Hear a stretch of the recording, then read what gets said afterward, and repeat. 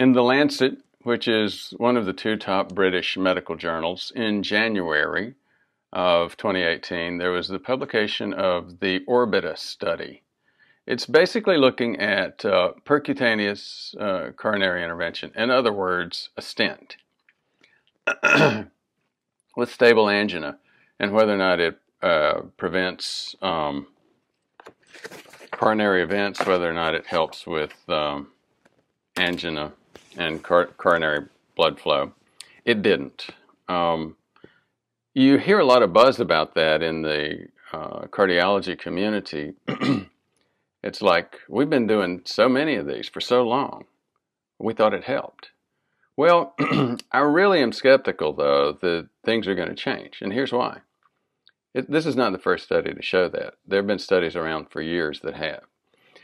So we'll go over that for a few minutes, talk a little bit about the study.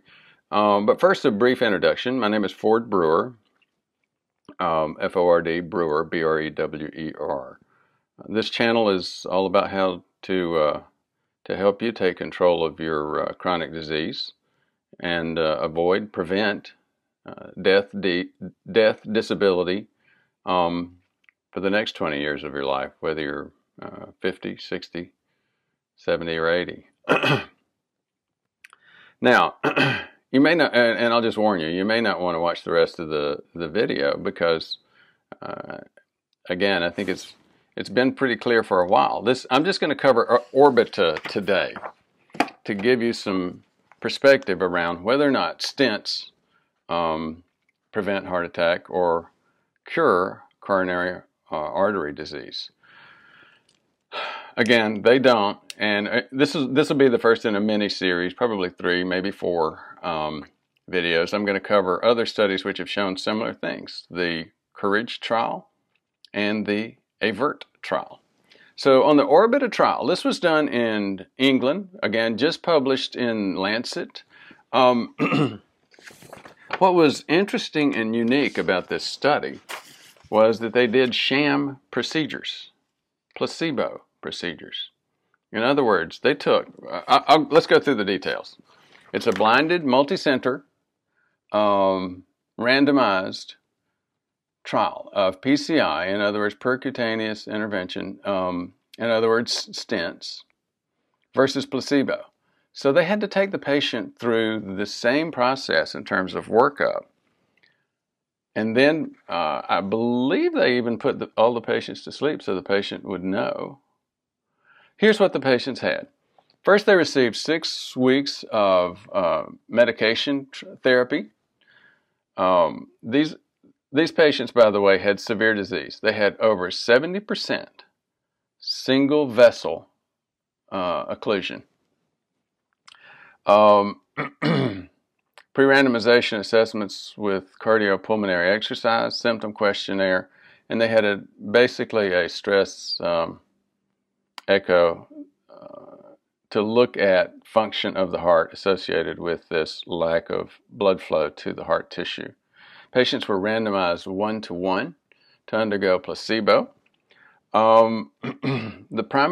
After 6 weeks of follow-up, assessments were done and they were randomized, and then again, one would get a full-blown stent, the other would not.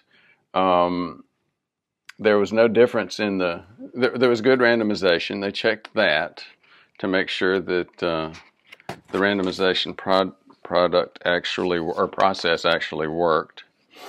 Here's some of the numbers. 230 patients were enrolled.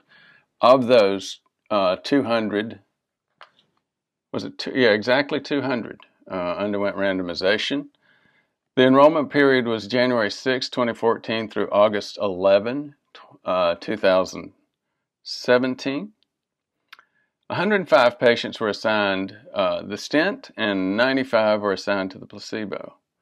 Again, mean area of stenosis was 84%. So again, these people had severe blockage of their coronary arteries. After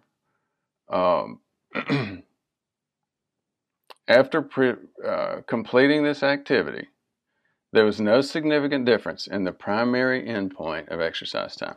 What that means is they completed these, they did rehab, and then at the end of this, they put these patients on a treadmill to see how far they could exercise without getting symptoms.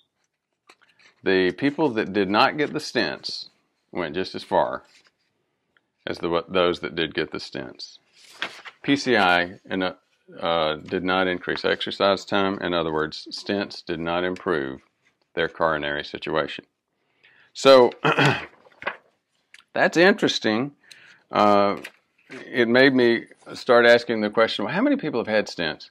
If you go to angioplasty.org, you see some very interesting conversation around this. They're talking about breaking records for people that get stents. Scott R. in Oregon, I'm afraid your record has been surpassed. There was just an article yesterday about Dr. Samuel DeMaio of Star State Heart in El Paso, Texas, implanted 32 stents within a 13-month period in an 80-year-old. So it's like there's just a bunch of conversation about this. Now, again, I think there needs to be a lot more conversation within the cardiology community about whether or not these stents are doing anything worthwhile. Thank you for your interest.